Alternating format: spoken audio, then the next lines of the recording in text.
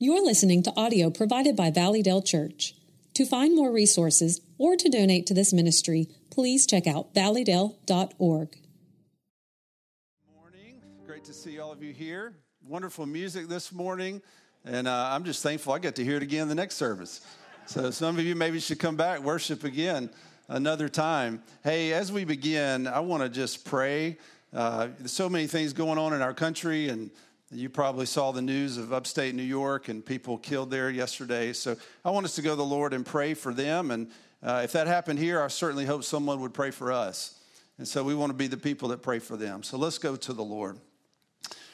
Father, we are so thankful that we can call you our Abba Father. And you know everything about us. You know everything happening in the world around us. And I do pray for those in upstate New York who are dealing with loss this morning. They're dealing with the loss of maybe a parent or a sibling or a child.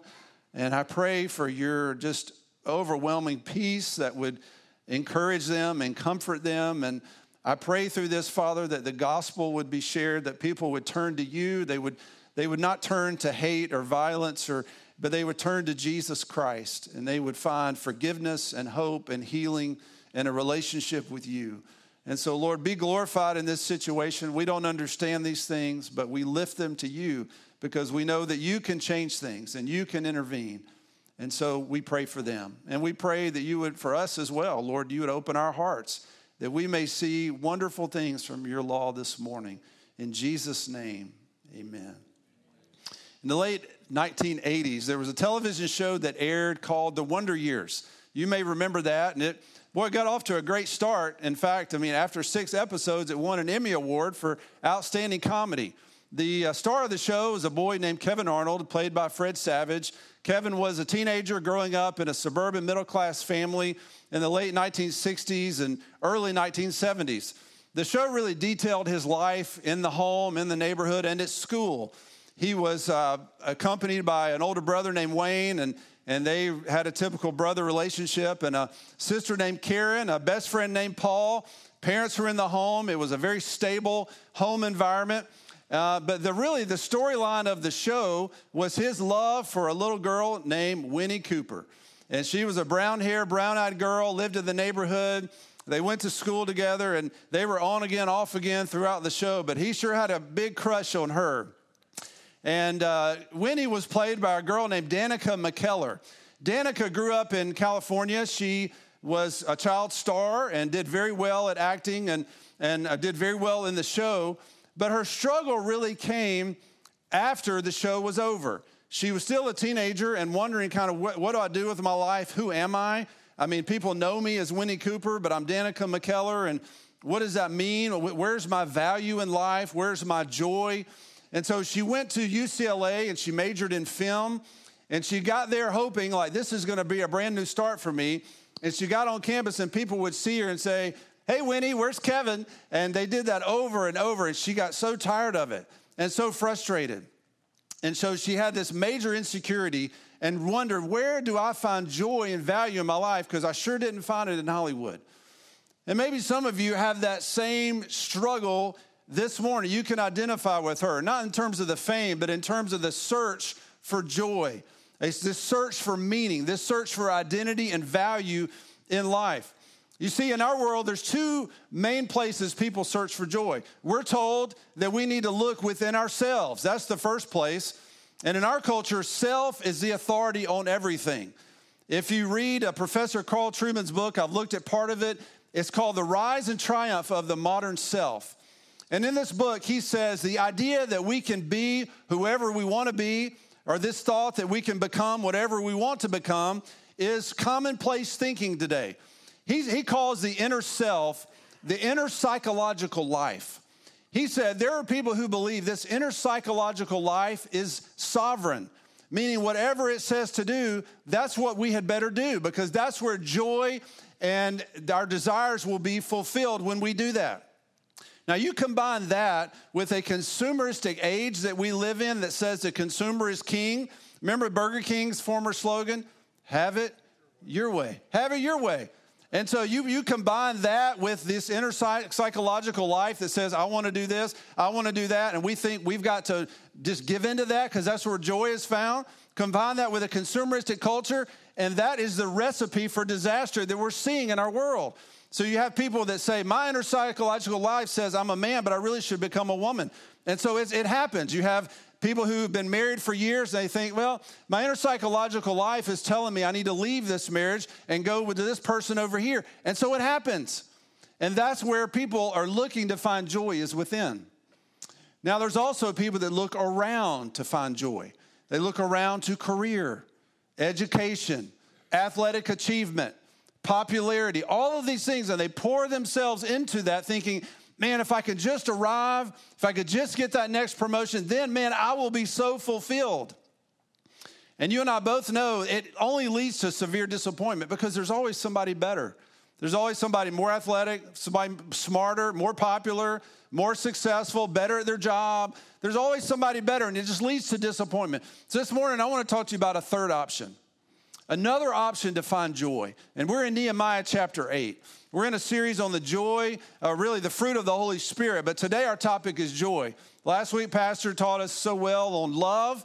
And the next fruit that is mentioned in Galatians 5 is joy. And so if you do a search on joy, it's used over 200 times in the Bible. And I began searching through it, and this one here just really stuck out to me. So Nehemiah chapter 8. Now, you're probably familiar with the first part of Nehemiah. Remember, he's a governing official for the Persian Empire. He lives in Susa. His life is working very well. And he is burdened, though, when he hears about what's happening in Jerusalem. The walls are torn down. People are struggling. And so he is burdened. He sits down. He weeps. He mourns. He fasts. He prays. He does that for days. And then finally, he works up the courage, and God gave him strength and favor, and he approaches King Artaxerxes. He asked for favor to go back to Jerusalem to rebuild the walls, and the king gave him favor. And so he goes back, and within 52 days, in spite of opposition, the walls are rebuilt. You see that in Nehemiah 6:15. The interesting thing is he did not leave after that. He didn't say, okay, the wall's done. My job is done. I'm going back to my comfortable life in Susa, because that was not his main purpose. His main purpose was to rebuild the people spiritually. And so that's what you see here, the rest of the book. The first 6 chapters are about rebuilding the wall. The rest of the book is about rebuilding the people spiritually. And so you come here at the end of chapter 7, and it says, and when the 7th month had come, the people of Israel were in their towns. The 7th month was October. And it was the fall of the year in an agricultural economy. The crops were in. Everything was good. People had a little bit of a break in their schedule. It was a time to worship God and to say, thank you, Lord, for your provision this year, for crops, for strength. And now we're going to prepare for a new year. And so the first day of the 7th month was really New Year's Day, as we would know it. It's the beginning of a new year. The big rainy season was coming soon. I've got more time to spend with my family. And Leviticus 23 tells us all about the 7th month. The Feast of Trumpets was on the first day. The Day of Atonement was on the 10th day. And on the 15th day was the Feast of Trumpets. It would last a week, or Feast of Tabernacles. It lasted a week. So that month was very unique in Israel's calendar. And so I want you to look at verse 1. And there's 2 particular things that stand out in verse 1. First, the phrase, all the people. If you read down through the first 12 verses, I counted 10 times that it says all the people, all the people, all the people, all the people. They're all together. Then it says, the second phrase is one man. Now, one man is only used 9 times in the whole Old Testament. It's used in Judges 20, verse 1, where it talks about all of Israel from Dan to Beersheba gathered as one man to go out and fight the Benjamites. So they gathered as one man to wage war against another tribe. But that phrase is rarely used because there's so much division among God's people in the Old Testament. You remember when the spies went to go see the land, the 12 of them? They came back and they didn't even agree. 10 said had a negative report. Joshua and Caleb had a positive report. Remember in 1 Kings 12, after Solomon died in 931 BC, the kingdom of Israel divided. Israel in the north, Judah in the south. And for about 500 or so years, almost 580 or 485 years, the people of Israel had been living divided. They had gotten used to division. And it's really no different today. We get used to division. You see it on social media. You see it in churches sometimes, thankfully. Praise God, we haven't seen it here. But Ephesians 4 says Christians should be eager to maintain the unity of the Spirit in the bond of peace. And so a great question for all of us to ask each week is, what am I doing to maintain the unity of the Spirit in the bond of peace at Valleydale?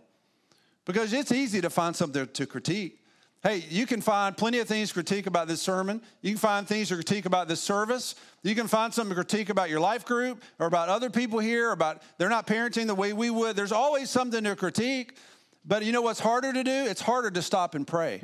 It's harder to say, you know what, instead of critiquing, I'm going to pray for that person. I'm going to pray for the leadership there. I'm going to pray for those people. They're struggling. I'm going to pray for that mom that looks like she's exhausted from taking care of her kids all the time. I'm going to stop and pray God will help them. Maybe I could encourage them. Maybe we show up at church and say, man, who can I encourage today? Who can I smile at? Who can I hug? Who can I say, man, I'm praying for that test this week. I know it's coming. I've been thinking about you. I've been praying for you. I know you're having a hard time with your child. That's how you build unity in the church. So we should come with that sense of expectation. Man, I'm going to come encourage and build up Valleydale and help the unity of this church. Notice what unified them. Look at verse 1. And they told Ezra, the scribe, to bring the book of the law of Moses that the Lord had commanded Israel. Now, if you go back to Leviticus 23, it doesn't say anything about reading from the book of the law on the first day of the seventh month. There was no prescription for that. They just took the initiative to ask that they read the word of God to them. Ezra and Nehemiah didn't say, all right, come on out. We got to read the word of God to you. They took the initiative. They wanted to hear from the word of God.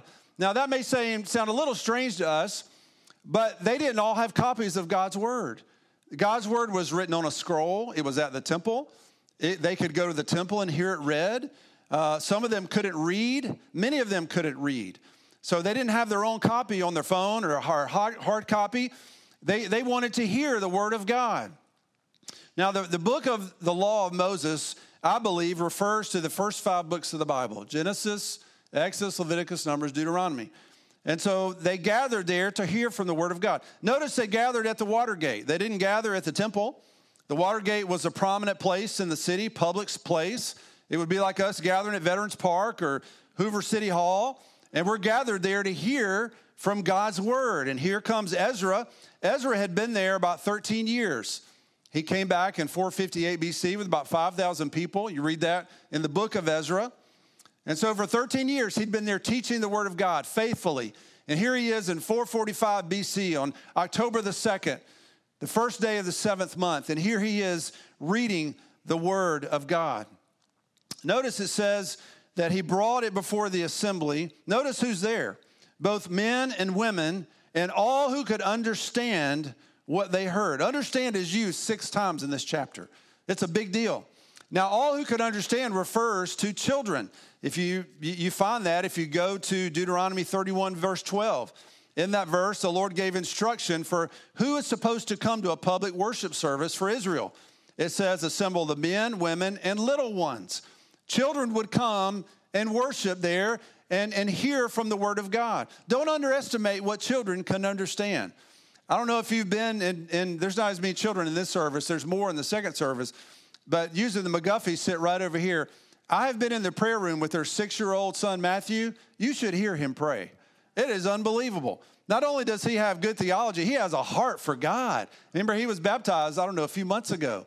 But he's 6 years old. And he will just pour out his heart before the Lord. He sounds like an adult. You never underestimate what a child can understand. And so here, Israel knew that. So they're gathered here to worship the Lord. Now, I've got just a few points for you. Here's the first one. Earthly comforts do not satisfy spiritual hunger. Earthly comforts do not satisfy spiritual hunger. These people had a rebuilt wall. They had a great leadership in Ezra. and Nehemiah. You're going to see other leaders here that are mentioned. 26 people that are mentioned. They had all of these things were intact. They had the word of God, but they were hungry for more. They had a spiritual hunger in their life. And some of you, if you sense like, man, there's just something more that I'm hungering for, that is called a spiritual hunger. No amount of success or money or fame, nothing can satisfy that. These people had security now. Their city's no longer in shambles, but they didn't say, well, we're just so fulfilled now. No, they wanted more. They thought, man, will you come read the word of God to us? Because we want to grow spiritually. Solomon said that God has set eternity in our hearts. There's this thirst and hunger for more. Joni Eareckson Tada said this: to hunger is to be human, but to hunger for God is to feed on him. Hunger and thirst after his righteousness and feed on him in your heart. Taste and see that the Lord is good. We just sang that. It is he who will fill you to satisfaction. Our next point is found in verses 3 through 8. Verses 3 through 8. So, in the presence of the men and women and those who are there, Ezra's reading the book of the law. Now, they're listening. There it says they're attentive to the book. Now, it says that from early morning until midday. Now, early morning really means from the light. So, I looked it up. If you look at October the 2nd, later this year, the sunrise is scheduled to rise at 6:42 a.m.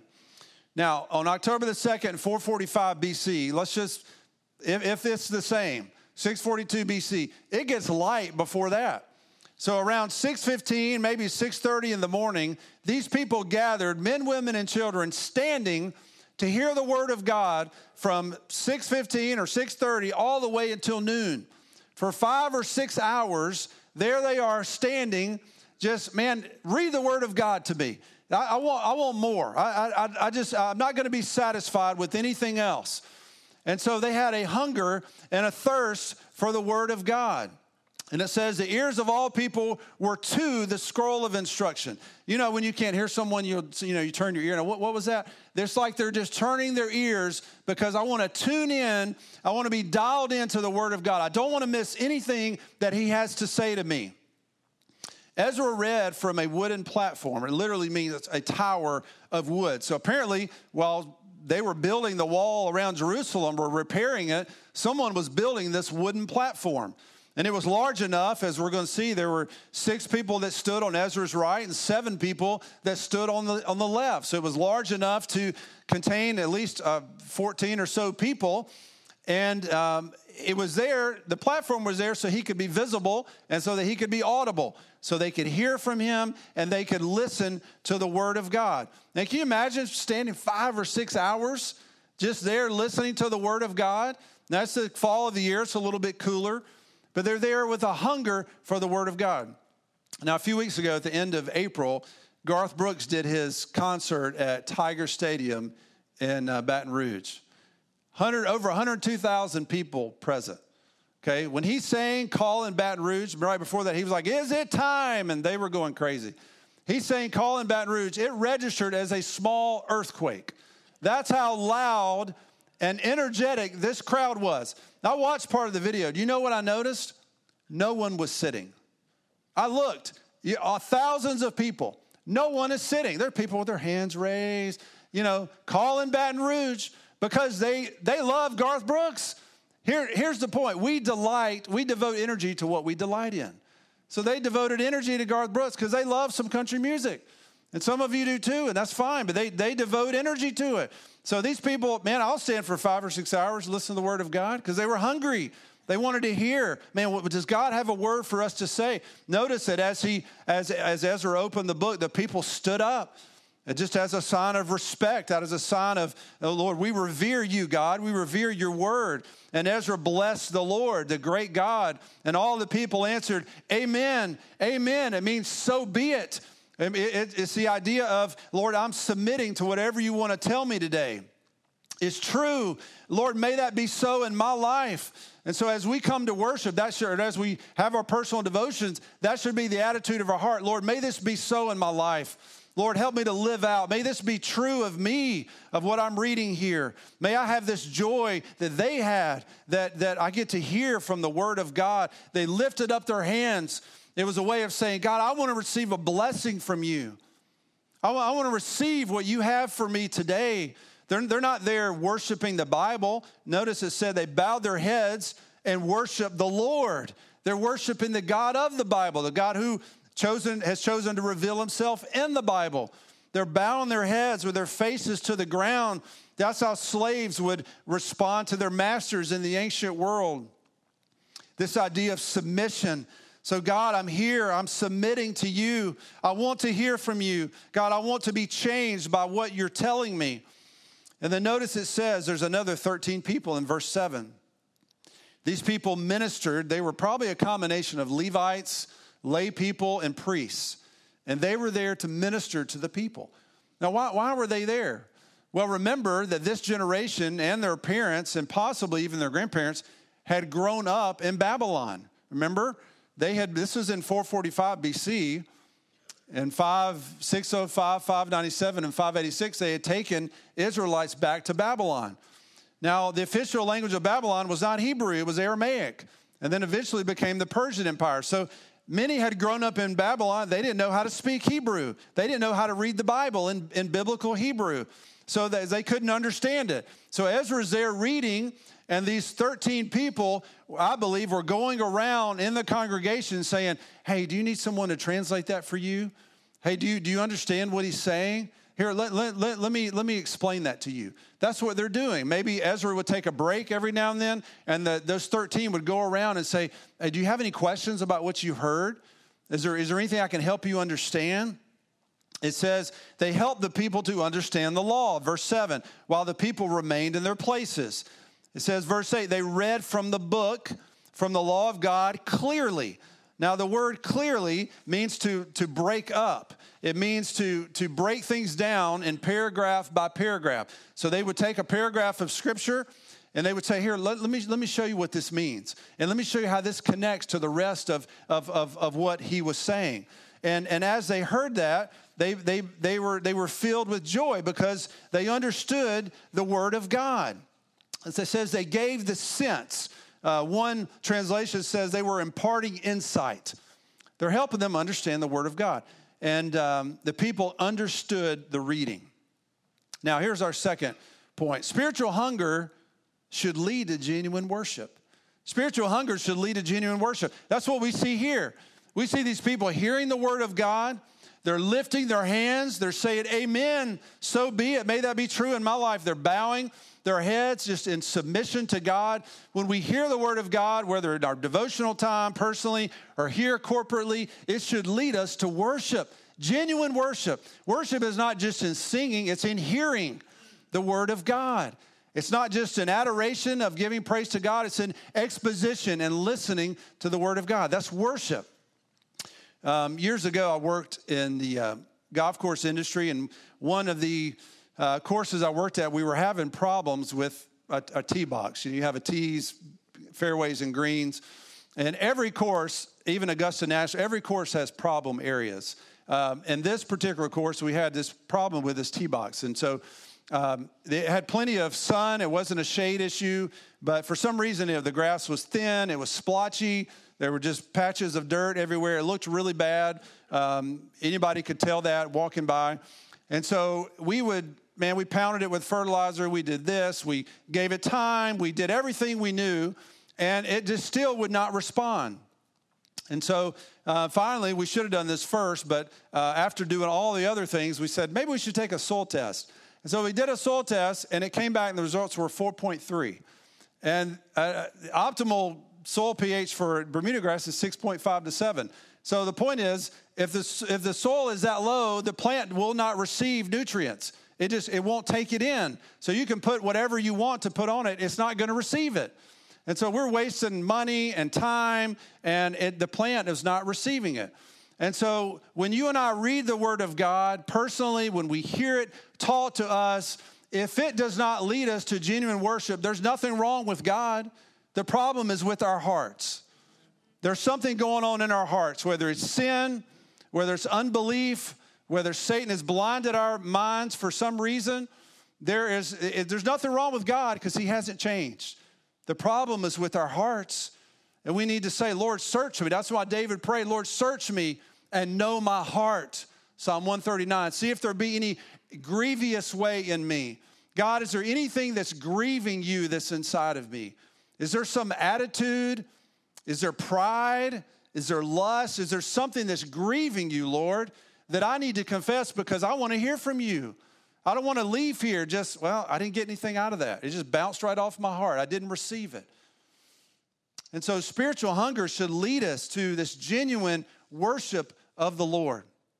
Now, at this point, you may be thinking, hey, I thought this was a message about joy. Well, it is. It's coming. But they had to be confronted with their sin first. And you and I do too. And so it's coming. Verse 9. So the people hear the word of God. They're worshiping. And as they hear the word of God, they begin to weep. They're grieved. They're grieved because they're hearing what God says and they're realizing my life does not match with that. My life is not measure up to what God's standard is. And so verse 9 says, and Nehemiah, who was the governor, and Ezra the priest and scribe, and the Levites who taught the people, said to all the people, this day is holy to the Lord your God. Do not mourn or weep. Now, I can't prove this to you, but I believe Ezra was reading from the book of Deuteronomy. And as he read through the book of Deuteronomy, he would have read these verses here. I want you to listen to this. This is Deuteronomy 10, verses 12 through 18. And it says, and now, Israel, what does the Lord your God require of you? But to fear the Lord your God, to walk in all his ways, to love him, to serve the Lord your God with all your heart and all your soul, and with all your soul, and to keep the commandments and statutes of the Lord, which I'm commanding you today for your good. Behold, to the Lord your God belong heaven and the heaven of heavens, the earth with all that is in it. Yet the Lord set his heart in love on your fathers and chose their offspring after them, you above all peoples, as you are this day. Circumcise, therefore, the foreskin of your heart, and be no longer stubborn. For the Lord your God is God of gods and Lord of lords, the great, the mighty, and the awesome God, who is not partial and takes no bribe. He executes justice for the fatherless and the widow and loves the sojourner, giving him food and clothing. And as they heard the word of God, they just began to weep. Oh, Lord, I've not done that. I've not loved you with all my heart. I've not loved you with all my soul. I've not loved the sojourner, the alien, like you've told me to. I've not ministered to the widow. I've not executed justice for the fatherless. And they were so overwhelmed with their sin that they began to grieve. They were so burdened by it. They probably thought, oh no, our forefathers did this and God sent them to Babylon. Is he going to do that to us too? Have you had that moment in your life, that moment that these people had, where you just grieve over your sin? Where you just think, God, I am a sinner. I have sinned against you. I've not just done some bad things. I am a sinner. I am separated from you. That is the first step for salvation. That's the ABCs, to admit that you and I are sinners, because all of us are. That is the first step. Healing cannot come until we admit that we have a problem, that we have a need. But in that moment, that's when Ezra and Nehemiah said, do not mourn or weep, for all the people heard the words of the law. Now let me ask you a question. Were the people wrong to weep? No, they were not wrong to weep, because this signaled repentance. It signaled that they were getting right with God, that they were realizing, oh no, I can't just depend on all these sacrifices to make me right. My heart, God wants my heart. And my heart is rebellious toward him. I have not done what he commanded me to do. So repentance opened the door for joy. But they were not to stay in a state of mourning. It was good to begin there. They just weren't supposed to stay there. Dr. Swindoll wrote, Nehemiah and his men said in effect, oh no, God didn't leave. You left. You should celebrate today. The marvelous God of heaven still stands with open arms and says, I'm ready to forgive and forget. So they were saying, hey, it's good to weep, just don't stay there. And let that weeping drive you to repentance. Let that remorse lead to genuine repentance, godly repentance that confesses sin and leads you to trust in Jesus Christ. There were days of affliction. 10 days later was a day of atonement. The Bible says that's a day of affliction. That's a day where they were there the whole day was set about temporarily paying for sin that ultimately pointed to Jesus Christ. If you look in chapter 9, they were there gathered later in the month, and they're there standing, putting soil on their heads, confessing their sin. So there is a time to do that. But he said, not on the first day of the month. This is a day of joy. This is a day of rejoicing. One writer said, conviction of sin should not lead us to a self-centered remorse. It should lead us to confess our sin. If the people fail to rejoice here, they would be disobeying God's word, and even more by grieving on a day designed for celebration. Now, in verse 10, it says this. Then he said to them, I believe that's Nehemiah, and Nehemiah said to them, go your way, eat the fat and drink sweet wine and send portions to anyone who has nothing ready. Why?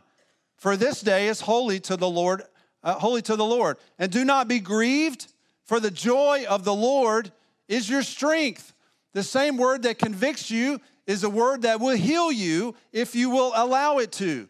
Now, the joy of the Lord refers to the goodness of God.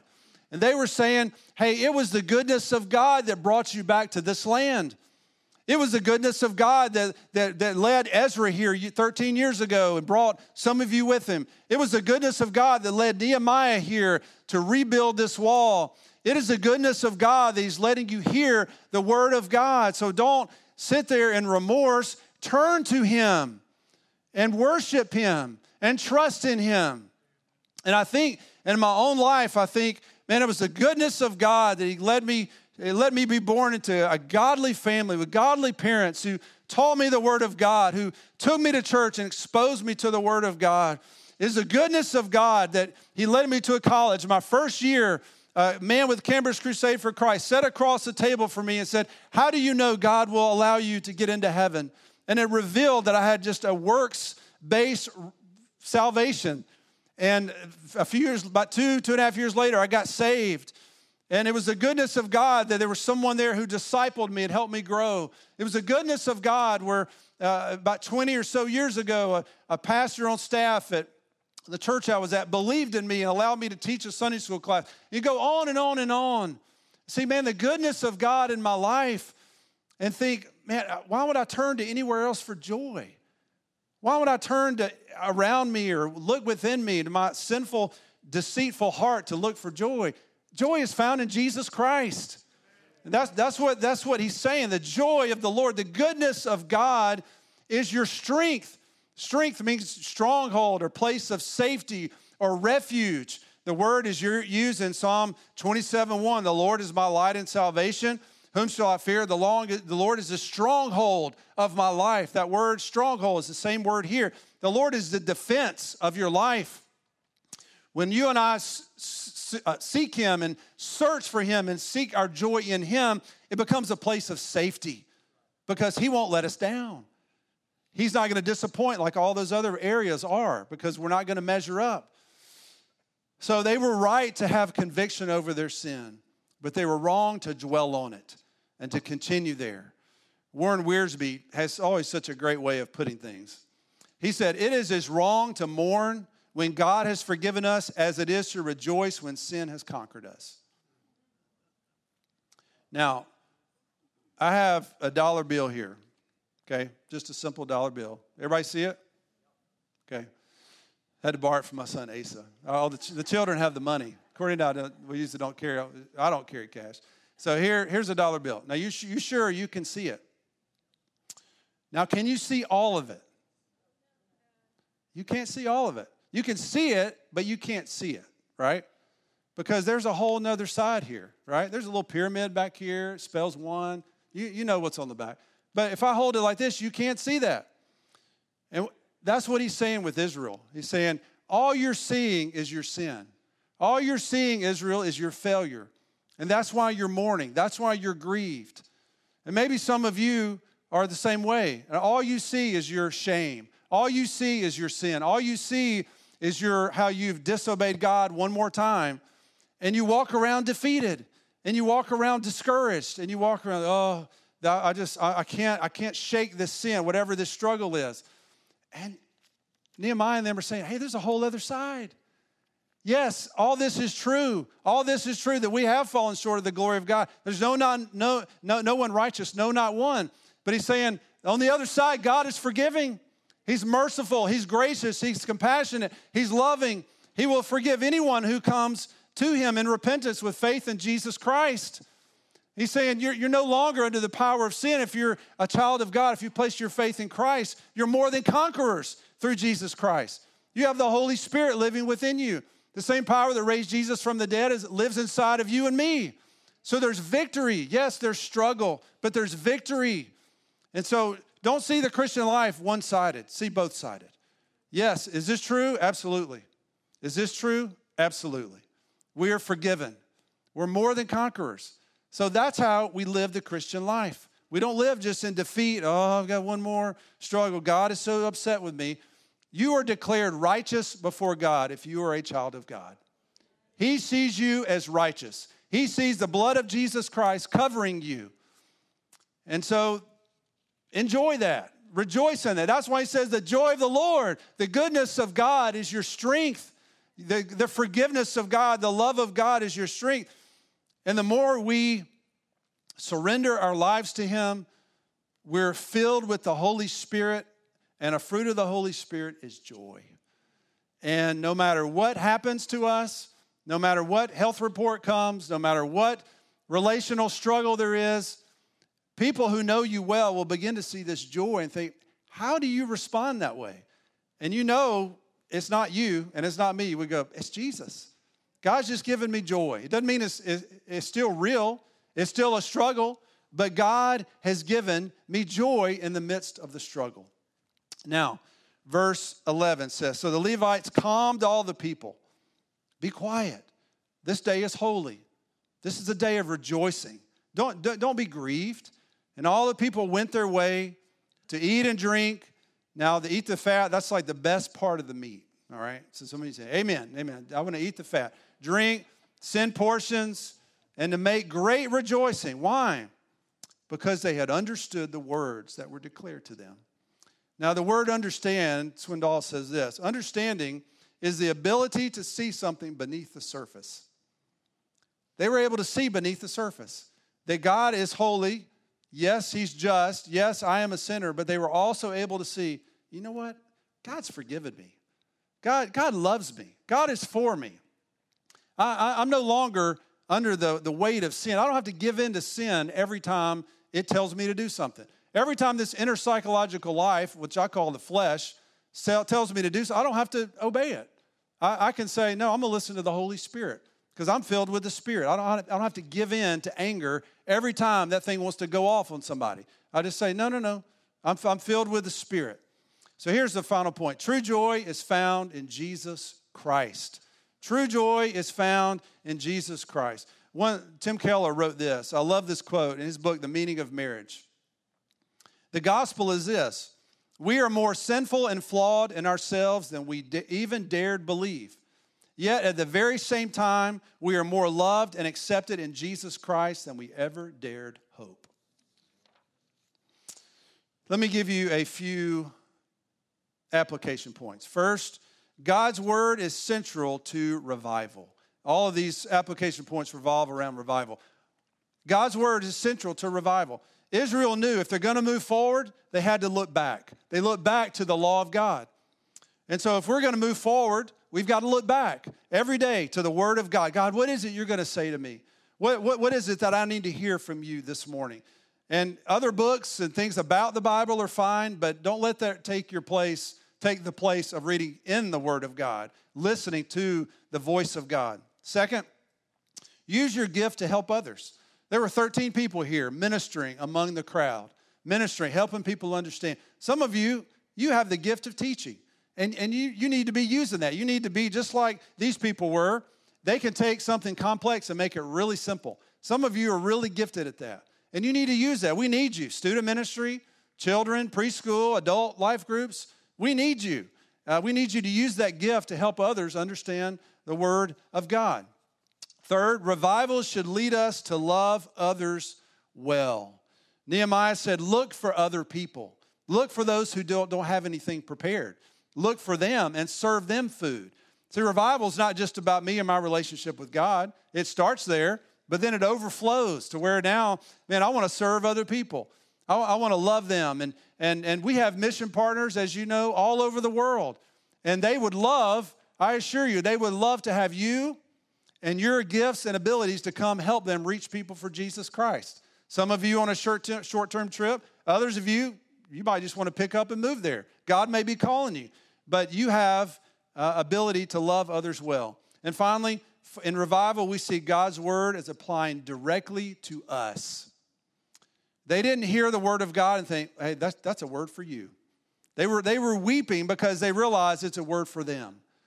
And so if we come in here week in, week out, and think, man, I wish so-and-so was here, but they really need to hear that. It's for us.